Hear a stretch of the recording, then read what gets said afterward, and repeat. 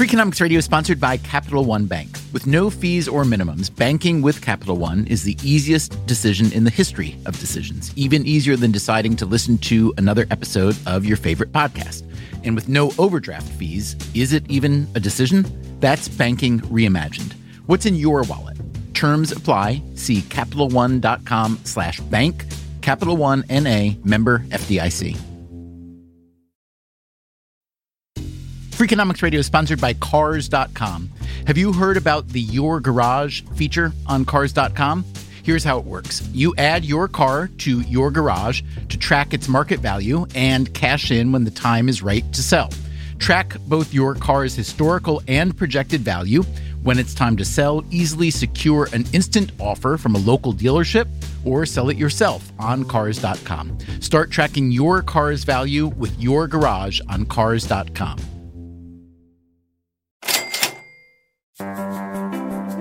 Healthcare is obviously a big deal. Medical treatment per se, but also the healthcare industry and access to it. Also, the politics and the economics of healthcare. In the U.S., we spend more money on healthcare per capita than any other country. It totals about 18% of our GDP. And yet, our health outcomes aren't anywhere near the top. Why not?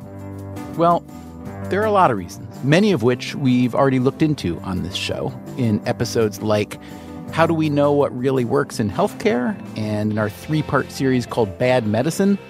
Today, we are taking a far simpler approach to exploring the state of healthcare and its assorted conundrums.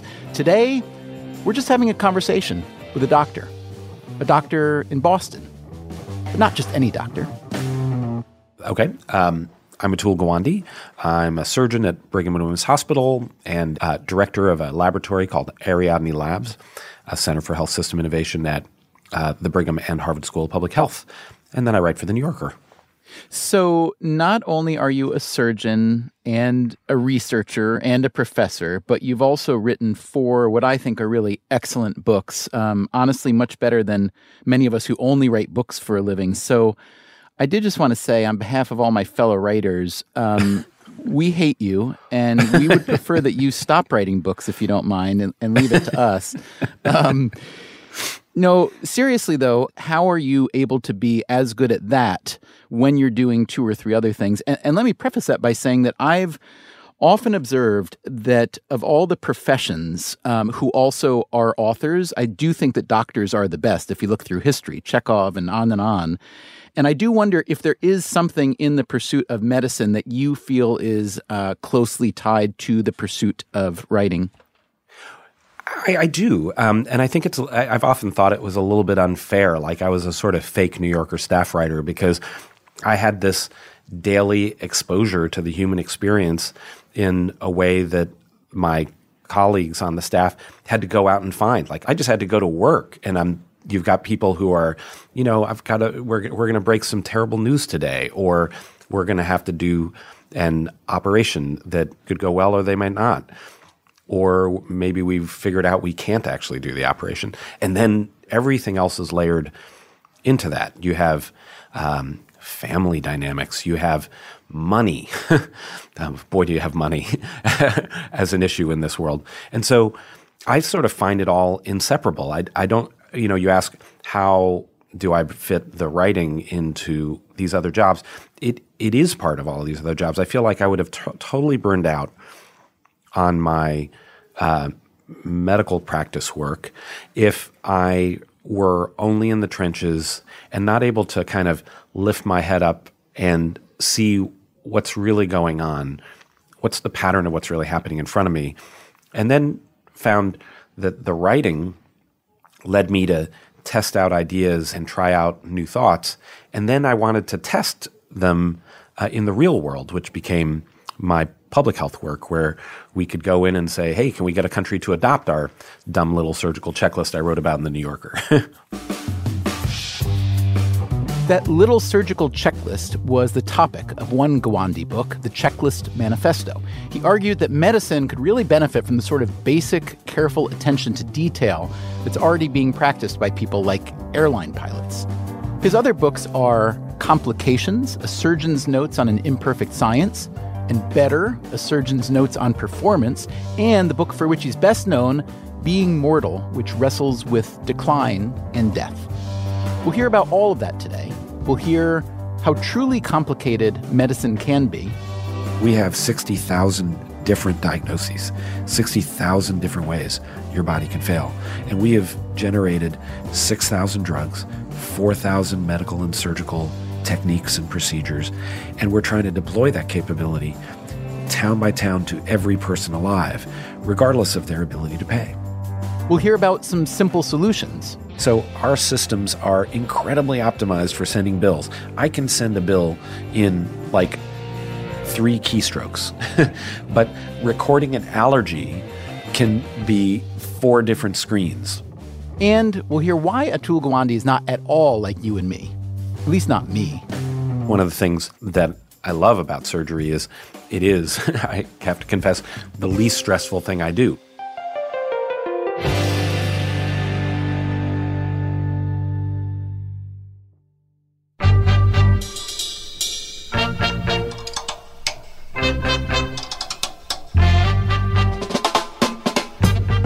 From WNYC Studios, this is Freakonomics Radio, the podcast that explores the hidden side of everything.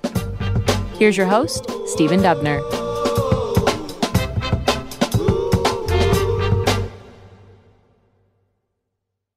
I've always wondered, you're a productive fellow, and I'm just curious how a typical week or month, I have no idea what the cycles are, but how do you break up your various duties? Do you try to do some of everything in every day? Are there weeks where you go without operating or writing? How does that work? I've never figured it out, to be honest. Every day is a problem to solve how I get the things I'm interested in doing get done. But I'd say it's probably on a daily cycle. So I might have a day in the operating room or in the clinic, but then the next day I'll be entirely focused on my work in public health. And then I might be traveling and giving a lecture or visiting one of our research sites. There's a dominant theme to the day, and then I'm piling everything else around it. And my main parameters are I really, really work hard to have about 25% of my time unscheduled, and I make sure I get enough sleep most of the time. And do you ever, in the middle of, let's say, a surgery, think about, here's how I will be writing about this day? You know, I don't really. I'm in the flow. One of the things that I love about surgery is it is, I have to confess, the least stressful thing I do, because at this point I've done thousands of the operations I do. 97 to 98% go pretty much as expected. And the 2% that don't, I know the 10 different ways that are most common that they'll go wrong, and I have approaches to it. So it's kind of freeing in a certain way. You mentioned money seemingly touching or influencing everything you do. What do you mean by that? Well, I remember coming into practice as a new surgeon in 2003, and 15% of my patients were uninsured.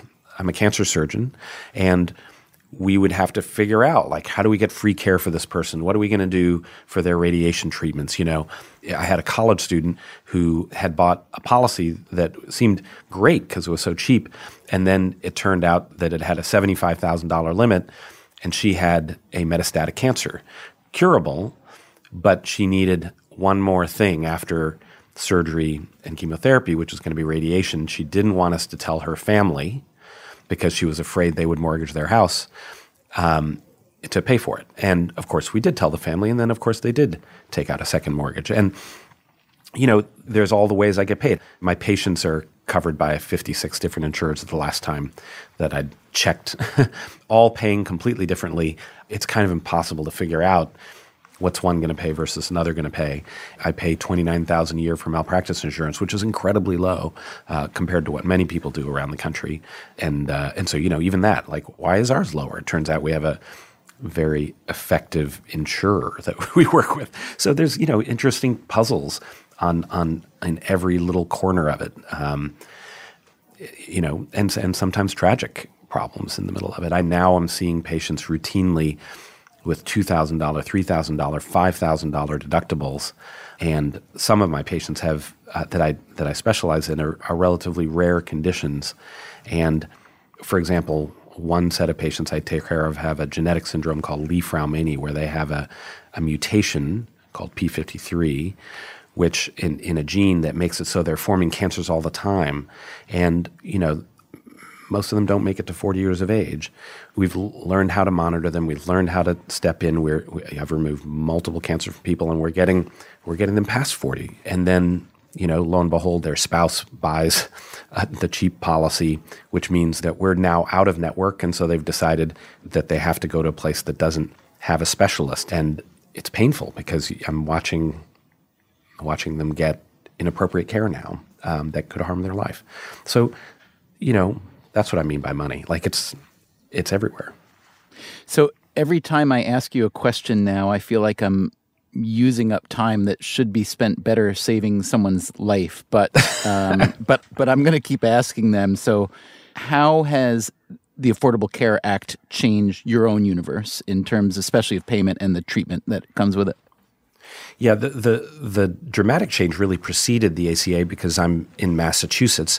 And so we got a preview with Romney Care, where we got to have universal coverage come to Massachusetts through a plan a lot like Obamacare. And so now it's been a decade. And within a couple of years, I no longer had uninsured patients. I haven't seen an uninsured patient in about a decade. And then you go to Texas, where the rate of uninsurance is that 1 out of 5 people have no coverage for their basic needs. The other big thing, though, is that as the costs have gone up and the cost sharing has gone up, it's been dramatic to me to see people who now have deductibles in the thousands of dollars, routinely making decisions that, you can see people are not filling their high blood pressure medication and they're not taking their statins for cholesterol control and things like that have long-term consequences, but on a day-to-day basis don't feel any different.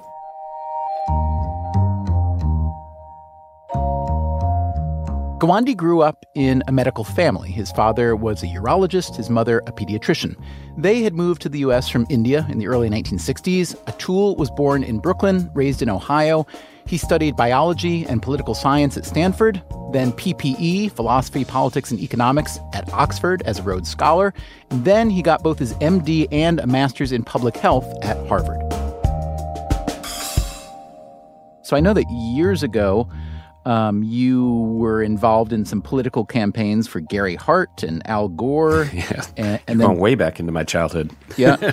And then I understand that while you were in med school, you deferred completion to become Bill Clinton's healthcare lieutenant during his 92 campaign. So from what I can tell, that was your last political involvement in that regard. I'm curious what that experience taught you about the differences between academic or theoretical healthcare and real-world healthcare, especially the political dimension, especially the paying for it dimension. Yeah, a ton. There is a sort of fundamental disconnect often between the academic work and the work needed to answer the key questions that people in the political sphere are trying to answer. Often people are trying to come to experts for technical answers to questions that don't have a technical answer. So I'll give this as the case in point is the Affordable Care Act. The trouble is that people fundamentally disagree on what the goal of the healthcare coverage is. Is it to free up $1 trillion for a tax reform? Is it to secure universal coverage for all? Is it cut costs? You can't take $1 trillion out of the healthcare system and make healthcare better at the same time and increase coverage in a short time frame. In government, it was fundamentally about the budget is your values. And the technical and academic stuff often submerges those debates instead of actually having them straight on. Your research center, Ariadne, is named for the Greek goddess of labyrinths. So I'm curious, I gather the implication there is that the medical or healthcare scenario, at least in the States these days, is fairly labyrinthine, and you are known for seeking out simple and scalable ideas to make healthcare better. So talk for a moment about the degree to which you believe in the power of really simple ideas to address a situation or a set of problems as labyrinthine as the ones that we currently have. I believe really strongly in that potential. There's three basic problems. How do we have access to care? How do we tackle the cost? And then most important, if you have access to care, is it being delivered in such a way that you get the benefit of the last century of discovery that allows us to live 80 to 85 years typically? We're drowning in the complexity of the knowledge that's been discovered over the last century. So, for example, the biggest killer in the country, and indeed in the world now, is high blood pressure. We have 1 billion people in the world who have high blood pressure. Only 14% have it diagnosed and under control. And the medications to control blood pressure have been around for decades. It costs pennies, and we're not following through on it. How do you make it simple for people to be able to take your high blood pressure medication? We have a delivery system that basically relies on the idea that you're going to come in for a 20-minute appointment with your doctor, and that is the only way that we are going to work with you. And a combination of email and phone and not even having to see a doctor most of the time demonstrated to get it to 80 to 90% levels. And so there's many opportunities like this. And by the way, why is that medication in particular still a prescription medication? What's the point of that? Well, if blood pressure is too low, or you take a diabetes medication and your blood sugars get too low, that is also harmful for you. So the capacity to have medical oversight and make sure that you're getting the right medications in the right way is critically important. But there are lots of ways in which someone working with a nurse can manage for themselves and not have to have the doctor involved every few weeks. When you talk about the different mechanisms to get patients to comply with taking a medicine as simple as, hypertension treatment, I'm just curious, why leave it to human error, especially when we know that humans are really good at making those kind of errors, or at least not completing those kind of tasks? I mean, would you, if left to your own devices, be putting statins or hypertension medicine in the drinking supply? Would you want to use CRISPR-like technology to eliminate the possibility of certain maladies if possible? Well, first of all, this seems ironic in the age of precision medicine that we would go to the point of saying, well, let's just give everybody just a blanket statin dose. And yeah, some people will be killed, but a lot more people will be saved. We're perfectly capable of tuning the care we have, not only in the highest income parts of the world, but in the lowest income parts of the world. And often they're very simple, cheap systems, like a checklist that can get really great results. And it's just a matter of being willing to systematize what we do. Do you want me to give another example? Sure, I'd love it, yeah. On any given day, we have 11,000 women will come into a hospital to deliver a baby. We meaning the United States, I gather. The United States, yes. 1 out of 3 will end up having surgery to have that baby, which we know is markedly higher than it needs to be. 1 out of 3 will have a C-section. 10% of their babies will go to intensive care, which we also know is higher than necessary.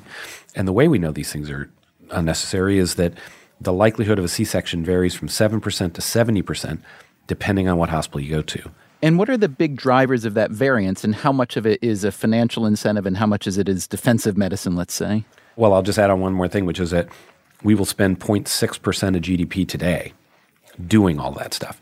There are clearly financial drivers, but our team that works on this recently demonstrated that not only what doctor and system you go to makes a difference, but even at that same system, the labor nurse you have can affect the rate of cesarean section by 250% or more. Wow. So the mechanisms by which are what? What is he or she doing differently? We have ideas, but we haven't really proven them. So the ideas are that an ability of a nurse to walk you through what might be a 20-hour process to be incredibly supportive. And for a woman who is low risk, a great labor nurse can make a big difference compared to one who is more likely to pull the trigger and say to the obstetrician, this isn't moving along, maybe we should think about a C-section. And that's the most common reason for a C-section, is not that the baby gets in trouble or anything like that. It's called failure to progress. We're still piecing this stuff together, but we ought to be able to figure this out. I mean, we're spending, 0.6% of GDP today on this. We should be able to pull this apart and create a simpler, better way of doing it. And that's the kind of thing that our team takes on. Good ideas often take a really long time to catch on in medicine. Why do you think that is? Yeah, I got really fascinated by this, thinking about two examples. Both of them transformed surgery in the 19th century: anesthesia and the discovery of antisepsis, preventing infections, the biggest killer there was. Anesthesia was discovered, and within 2 months— In Boston, right? In Boston, yeah, the Mass General Hospital. And within 2 months of publishing the result that a gas could render people insensible to pain, it was being used in every capital in Europe. There was no internet. You had to send news by boat and horse. And within 2 months, people were using it, the capitals of Europe. And by 6 years later, there wasn't a hospital in the country that was not that was not delivering anesthesia care. By contrast, antisepsis, Joseph Lister discovered that if you used antiseptic solution, cleaned the instruments, your hands, did all that stuff, you could cut infections by 80%. And a generation later, you still hadn't gotten to half of the profession doing it. And when I broke it down, realized, there's a difference between a visible and immediate effect that you had in anesthesia that could be recognized right away, and tackling invisible, delayed effects of germs. We like our causes proximate in the world, don't we? Yeah. So you're trying to get people to take action on something that is not going to matter until a week or two later. The second problem, though, is the anesthesia solution was not only good for the patient, it was great for the doctor. Surgeons don't like having a screaming patient on the table. They had to do their operations in 60 to 120 seconds because you just didn't have that much time when the orderly is holding people down. And having a patient asleep meant you could be meticulous. You were so much happier as a surgeon. And so this was a win-win for both, and that made it spread virally. Now, antisepsis was literally pain now for gain later. The antiseptic solution Lister had was carbolic acid.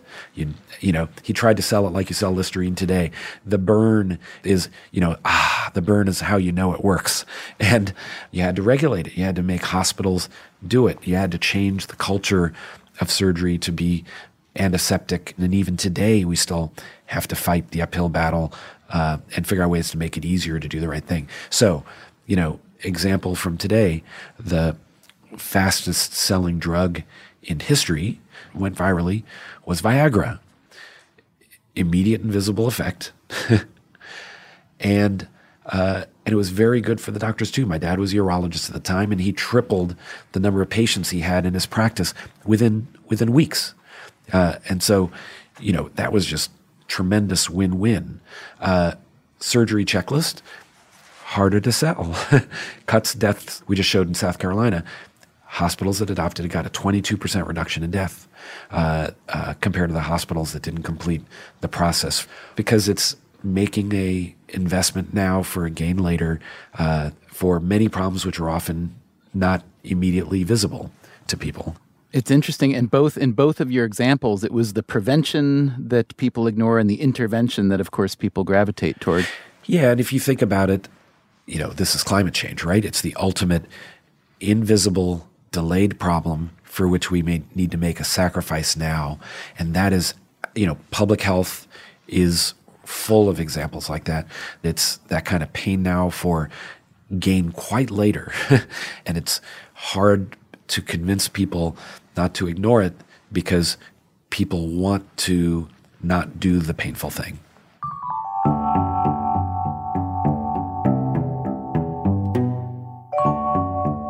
Coming up after the break, how do you get people to do the painful thing? And how the role of medical professionals is changing. no matter how smart you are, no matter how much training as a doctor or a nurse, you simply can't know it all. And we are now having to move from being cowboys delivering the care, I can do it all myself, to really pit crews. That's coming up right after this.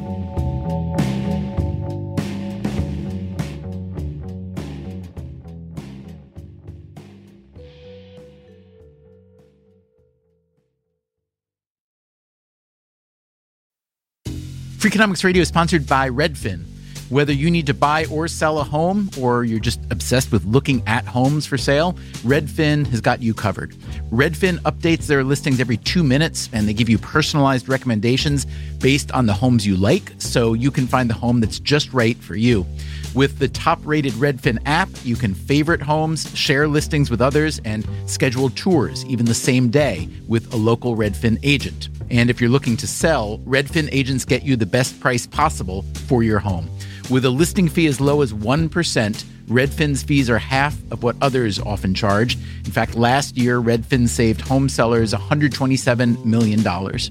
No matter where you are in your real estate journey, Redfin can help. Download the Redfin app to get started today.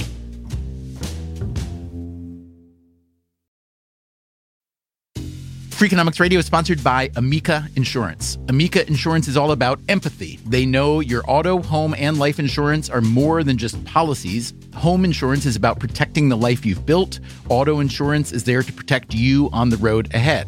That's why Amica takes a consultative approach to help protect what matters most to you.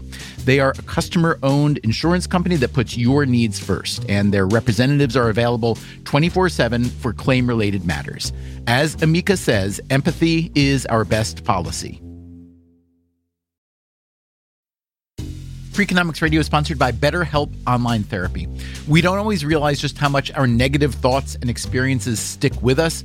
You may find your brain constantly running through a highlight reel of bad moments. That hurtful comment your friend made, that frustrating thing your mom does, or that silly thing you said in a meeting. Maybe it's time to get it all off your chest. Therapy is a safe space to share whatever is weighing you down so you can get some relief and find a solution. BetterHelp offers professional, affordable online therapy on a flexible schedule. Start the process in minutes and switch therapists anytime. Let it out with BetterHelp. Visit BetterHelp.com/Freakonomics today to get 10% off your first month. That's BetterHelp, HELP.com/Freakonomics.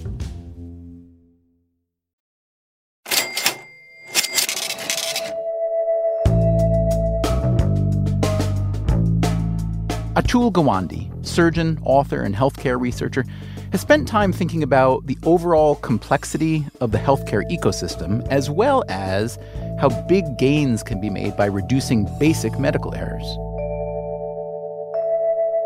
So, Atul, your book, The Checklist Manifesto, was aimed at and proved really effective at eliminating all different sorts of medical errors.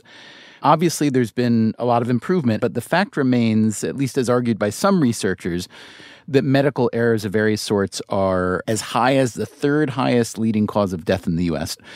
Can you just talk about, I guess, the progress of the medical profession in decreasing iatrogenic effects in medicine and whether you feel successful reform can come from within the institution? So I do think the pressure has to come from the outside. First of all, it's 2 million people a year pick up infections in hospitals that they didn't have when they went in. And then you add in that we have been the major source and contributor to the opioid epidemic. I was shocked to find the news and the data indicating that for my patients in surgery, if they are on a narcotic medication for more than 7 days, 8% are likely to still be on that narcotic a year later. And that understanding that it's that addictive, we didn't have, and we didn't build the systems in for that. And then that goes into a system where economically we have the high school only educated population having a declining economic future, and it fed right into the kind of deaths of despair. So we have major areas where we've made progress, but healthcare is made up of many, many different kinds of services and care.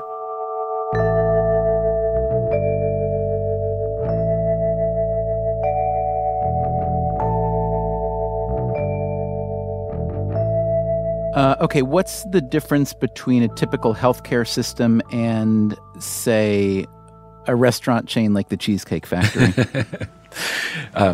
You're referring to the article I wrote about... With apologies to Atul Gawande, yes. about the Cheesecake Factory. Basically, what I was talking about was the idea that, here's this restaurant chain, and yes, it's highly caloric, but the Cheesecake Factories here have as much business as a medium-sized hospital, $100 million in business a year. And they would cook to order every meal people had. And in order to make that happen, they have to run a whole process that they have real cooks, but then they have managers. And, I was talking to one of the managers there about how would he make healthcare work. And his answer was, here's what I would do. But of course, you guys do this. I would look to see what the best people are doing. I would find a way to turn that into a kind of recipe and then make sure everybody else is doing it and then see how far we improve and try learning again from that. And he said, you do that, right? And we don't. We don't do that. So you identify the three things that something like the Cheesecake Factory does well, better than, let's say, a big hospital or hospital chain, as quality control, cost control, and innovation around service. Okay, so when I read that, I think, okay, I get the point, and I very much enjoy the argument, especially coming from a surgeon. It's, provocative and kind of delicious at the same time. But then I think, well, to be fair, there are a lot fewer variables in a restaurant than a hospital, a lot less mystery, and a much higher degree of difficulty in what you're trying to accomplish, right? So talk to me about how the cheesecake model realistically can be, if not applied, at least learned from in a healthcare setting. Yeah, I mean, the level of complexity and difficulty we're talking about here is on a whole nother scale. So, they've got a phone book of a couple hundred maybe different things that they cook up for you when you go into a Cheesecake Factory.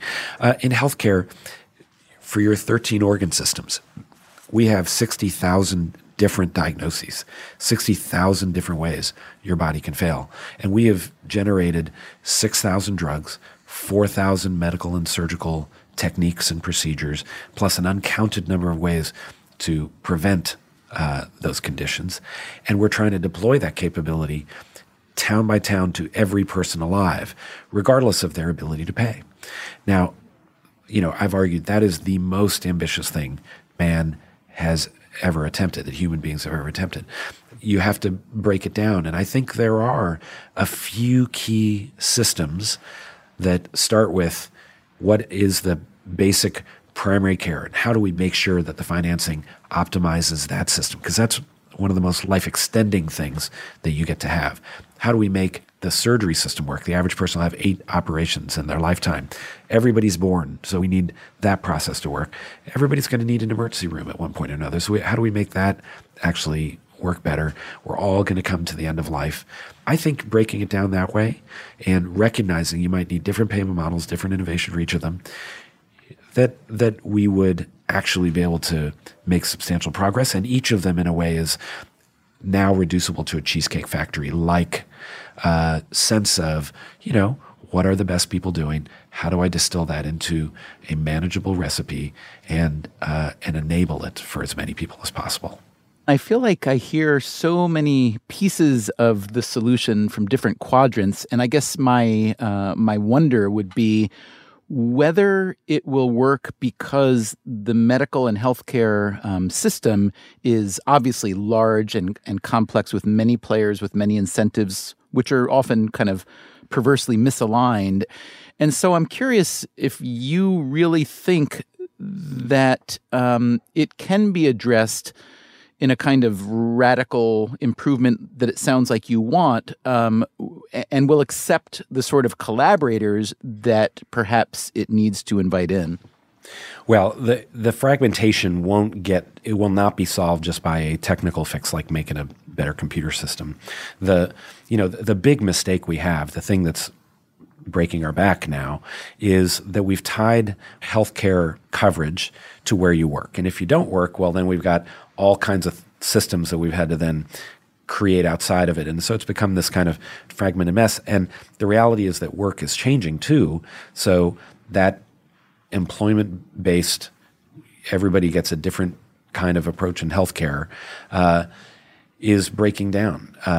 The economists Lawrence Katz and Alan Kruger looked at the last decade of net new job growth, and 94% of the net new jobs have been in forms of employment where there are no healthcare benefits: freelancers, independent contractors, temporary workers. And that's kind of good news, because economists always used to worry about job lock, that people were not willing to do what they wanted to do just because they had to hang on to their current healthcare insurance. The problem is Obamacare is a stopgap solution where people who don't have coverage can go out and buy it. And the hope was that system would be one that then could grow to become the system. One of the things that we did in analyzing what coverage has done over the last 10 years is we found that it has dramatically improved people's health status and also generated mortality reductions. But the way it does it is not because it gives you coverage for emergencies. People become more likely to have a regular source of care. And having a regular source of care over time, over years, at about 5 years, you start seeing these substantial reductions in mortality. And that idea that you could have consistent, regular source of care is crucial to the whole way healthcare now creates its value. In the age of high deductible health plans, that is disastrous for primary care, because that is one of the things that people immediately sacrifice. Right. So you're talking now about the value of incrementalism and prevention in medicine. You've written in the past, governments everywhere tend to drastically undervalue incrementalism and overvalue heroism. And that goes for, I guess, inspecting bridges versus inspecting patients. So the fact is, if you look at the economics of healthcare currently, the highest paying jobs, among doctors at least, are all the potential heroes, the interventionalists, the orthopedics, cardiology, dermatology, gastroenterology, et cetera, and the lowest paid are all the incrementalists and the preventives, the pediatrics, endocrinology, family medicine, and so on. So that would strike me as a big ship to move, considering how much money is at stake, and I'm curious what kind of ideas or solutions you might have for that. Well, I mean, first of all, let's understand why that came about. And in the 1950s, 1960s, when the basis of insurance got established, it was really only the heroic stuff that we knew anything about. Penicillin was coming in after you had the pneumonia. We didn't know high blood pressure existed and that it mattered. The dramatic change was we got the computational power to follow people over time, discover what you could do now that would have a benefit in 5 years, 10 years, 20 years. In fact, with the data we now have, we basically are all pre-existing conditions waiting to happen, which is why it's so crucial to have coverage that enables people to be assured regardless of their pre-existing conditions. Now we want to pay for the incremental needs. Already we're at about 30% of Medicare patients are being seen by clinicians who are being paid and incentivized to keep them out of the hospital, keep them out of the emergency room. And as that happens, you're starting to see health plans that are designed around strengthening the whole primary care base. And there is a lot of evidence, as I understand it at least, that access to primary care physicians just generally has a pretty great effect overall on outcomes, yes? It's sort of, murky on the long-term costs you have to follow for a long time, and it's still debated about what needs to come together. But if you have a regular source of care for the majority of your medical needs, and it's usually with a primary care physician, you have improved survival, better infant mortality for kids, you have better overall health. There's a variety of indicators. I guess that's also addressing an essential component of medicine generally, which is the feedback loop. So you're a surgeon, so you're in one of the few realms where the feedback is quick and fairly thorough. Can you talk for a minute about the problem of getting good feedback and what's being done to improve that? It's a huge problem. Even in surgery, I don't have a direct feedback loop to really understand how are they doing 30 days from now? How are they doing 90 days from now? Did the operation succeed? Did it not in making their life better? You'll find out a year later what the average result was for your hospital's patients. In other fields, it's an even looser one. The radiologist who has to make a call on what the diagnosis is doesn't often get much feedback on whether they made a bad call unless they get sued. And that chance to close that feedback loop is crucial when we have now so many more people involved in care, because any one of us only has a piece of the care, and to see the net result requires us to have data. And that's why it's so powerful and important, and people have been talking so much about how data-driven healthcare is so fundamental to where we're going. You basically are peering through a tiny little keyhole pointed in the wrong direction to figure out what happens to people as they journey through care. How firmly do you believe in the digital revolution to really remake the feedback loop in medicine? Well, we're in the MS-DOS phase of computerization in healthcare, right? At this point, I'm a glorified data entry clerk. I spend more time doing data entry in my office than I do seeing my patients.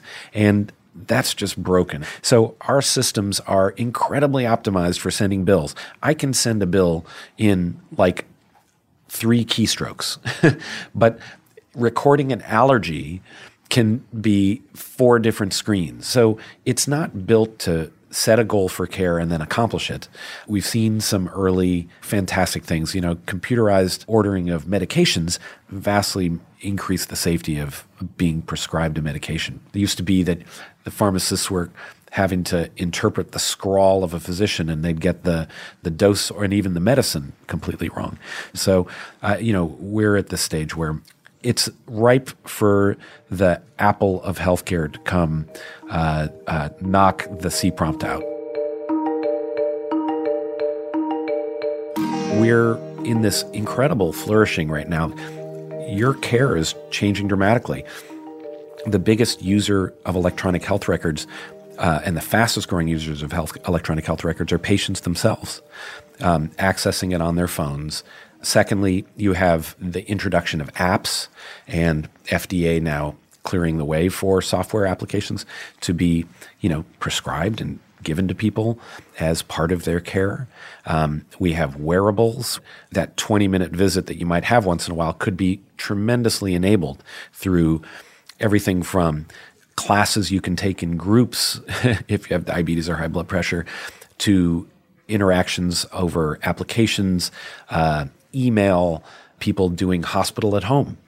Acute pneumonia can be treated now at home, not only equal, but often better with faster recovery. I'm curious what evidence there is for the efficacy of patients using electronic health records. Does it make the interaction with the doctor better? Or, potentially I could see it leading to hypochondria and overconsumption of medical services without better outcomes. Yeah, so there's this really interesting movement called Open Notes, where systems open up all your notes, what doctors wrote about you, to full access. It started at the Beth Israel Deaconess Hospital here in Boston, and everybody freaked out. People are going to be calling me. But they've found several things. First of all, no tremendous backlash from the patients. The patients were much more likely to understand the instructions and the diagnosis they have. They improved adherence to certain medications that were being measured. The next big move that they've begun experimenting is with letting patients enter things into the record too.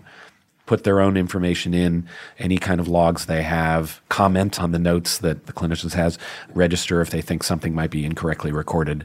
Patients have found errors in the records and been able to correct them. I'd love to hear a bit more from you on longevity. So after decades of incredibly impressive gains, it seems we're in some places leveling off and maybe even going back a bit. I'm just curious, given medicine, genomics, et cetera, you've written a lot and well about what can be done to improve the current state of end-of-life care. So I'm curious to hear both those thoughts, longevity and what to do at the end whenever the end comes. Yeah, so let me try piecing these apart. Number one, on longevity.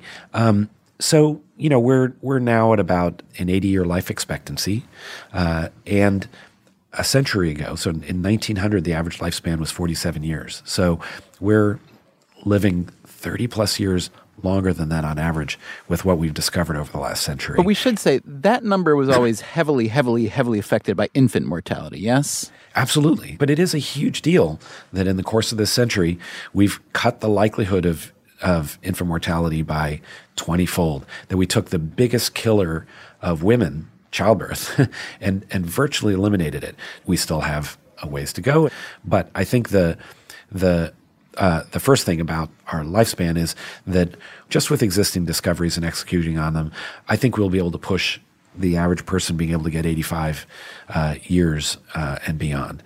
We're making discoveries that are already reducing the rate of dementia as a major killer. And that will change, I think, the prospects of late life.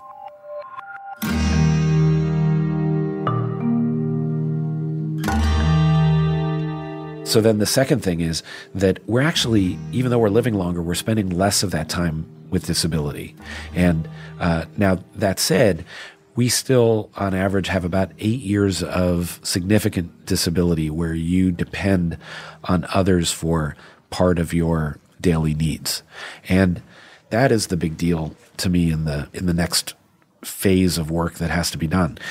Most of where we provide help to people is entirely along the lines of,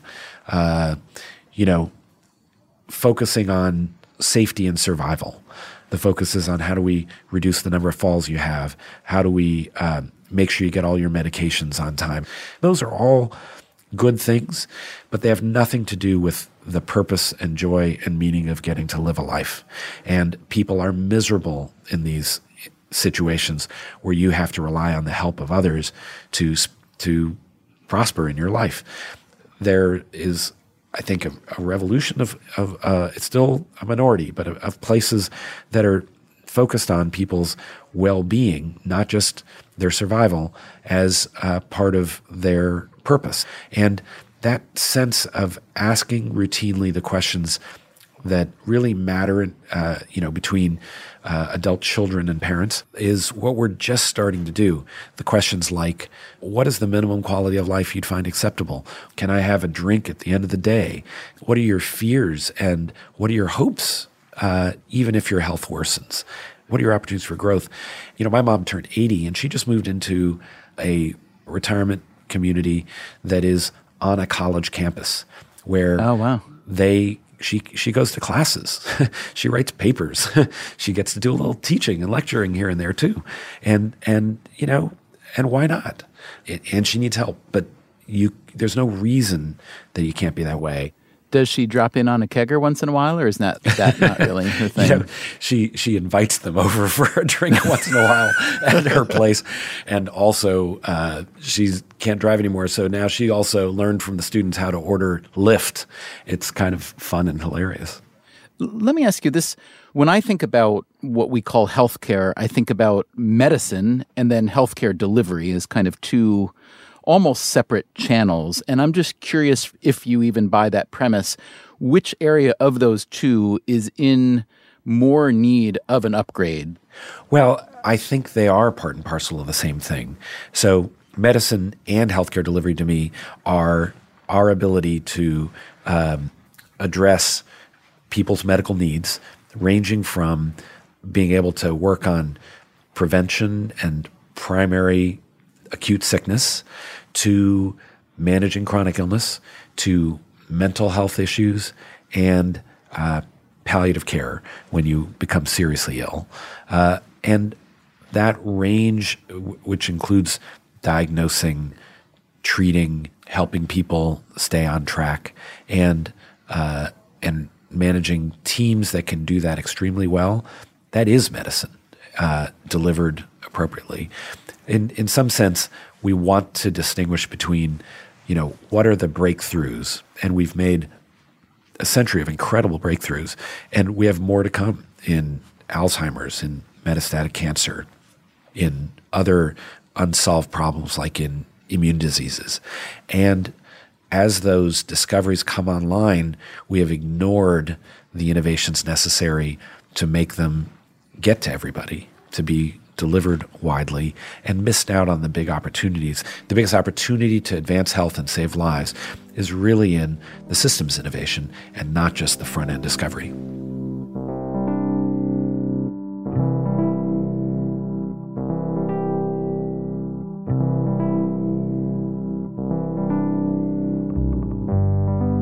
The volume of knowledge and skill required to take good care of people has exceeded the capability of any individual in the system, period.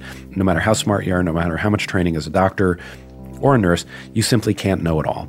And we are now having to move from being cowboys delivering the care, I can do it all myself, to really pit crews.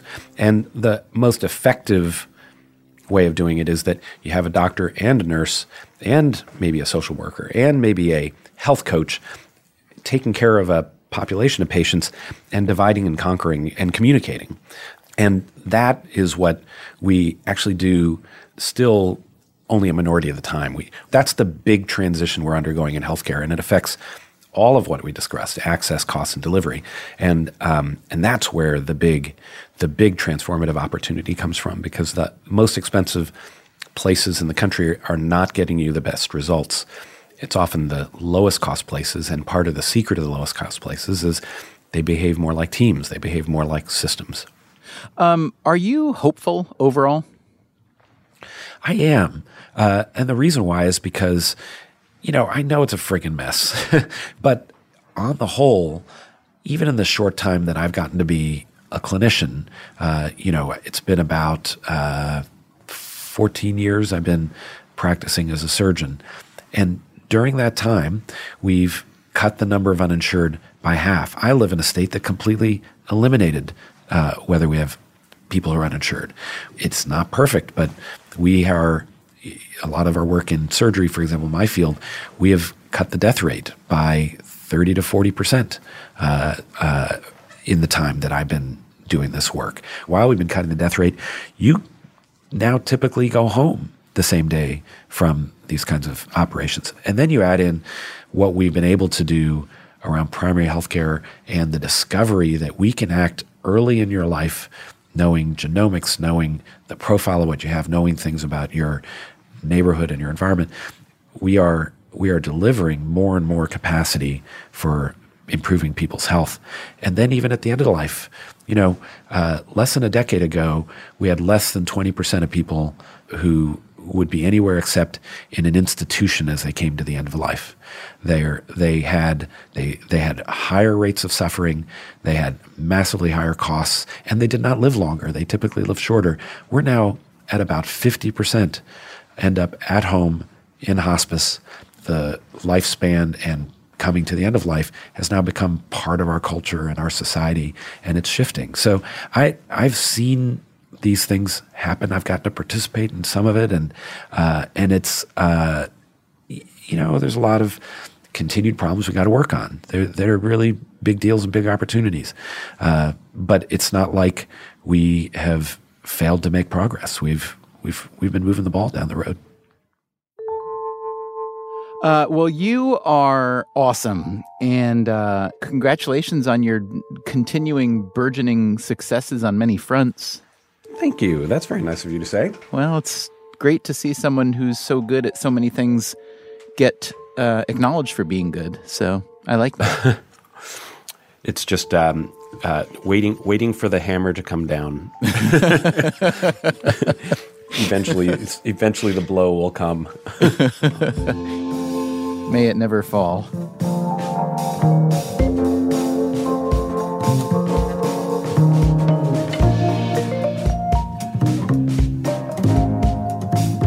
Coming up next time on Freakonomics Radio, today we heard about the medicine of today. Next time we'll hear about the medicine of tomorrow. At its core, the CRISPR gene editing technology is now giving human beings the opportunity to change the course of evolution. What's it feel like to help launch a new phase in humanity's development? And I realized with this horror, and I can feel it right now as I'm telling you the story, I feel this chill in my body, that I realized that it was Adolf Hitler. Evolution Accelerated. That's next time on Freakonomics Radio. Freakonomics Radio is produced by WNYC Studios and Dubner Productions. This episode was produced by Stephanie Tam. Our staff also includes Allison Hockenberry, Merritt Jacob, Greg Rosalsky, Max Miller, Harry Huggins, and Andy Meisenheimer. The music you hear throughout the episode was composed by Luis Guerra. You can subscribe to Freakonomics Radio on Apple Podcasts or Stitcher or wherever you get your podcasts. You should also check out our archive at Freakonomics.com. There you can stream or download every episode we've ever made. You can also find the transcripts and links to the underlying academic research. We can also be found on Twitter and Facebook and LinkedIn or via email at radio@freakonomics.com. Thanks for listening.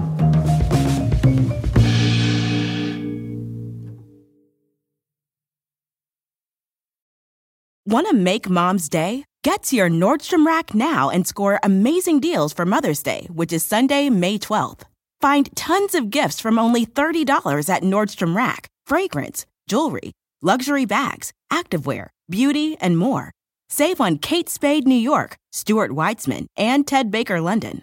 Great brands, great prices. So shop your Nordstrom Rack store today and treat Mom to the good stuff from just $30. Life is a highway, and on it there will be many chicken sandwiches. But there's only one McCrispy. So go ahead and hit the turn signal if you know about this juicy gem of a detour. Look around. You can find cars like these on AutoTrader, like that car riding your tail. Or if you're tailgating right now, all those cars doubling as kitchens and living rooms are on AutoTrader too. Are you working out and listening to this ad at the same time? Well, multitasking pro, cars like the ones in the gym parking lot are for sale on AutoTrader.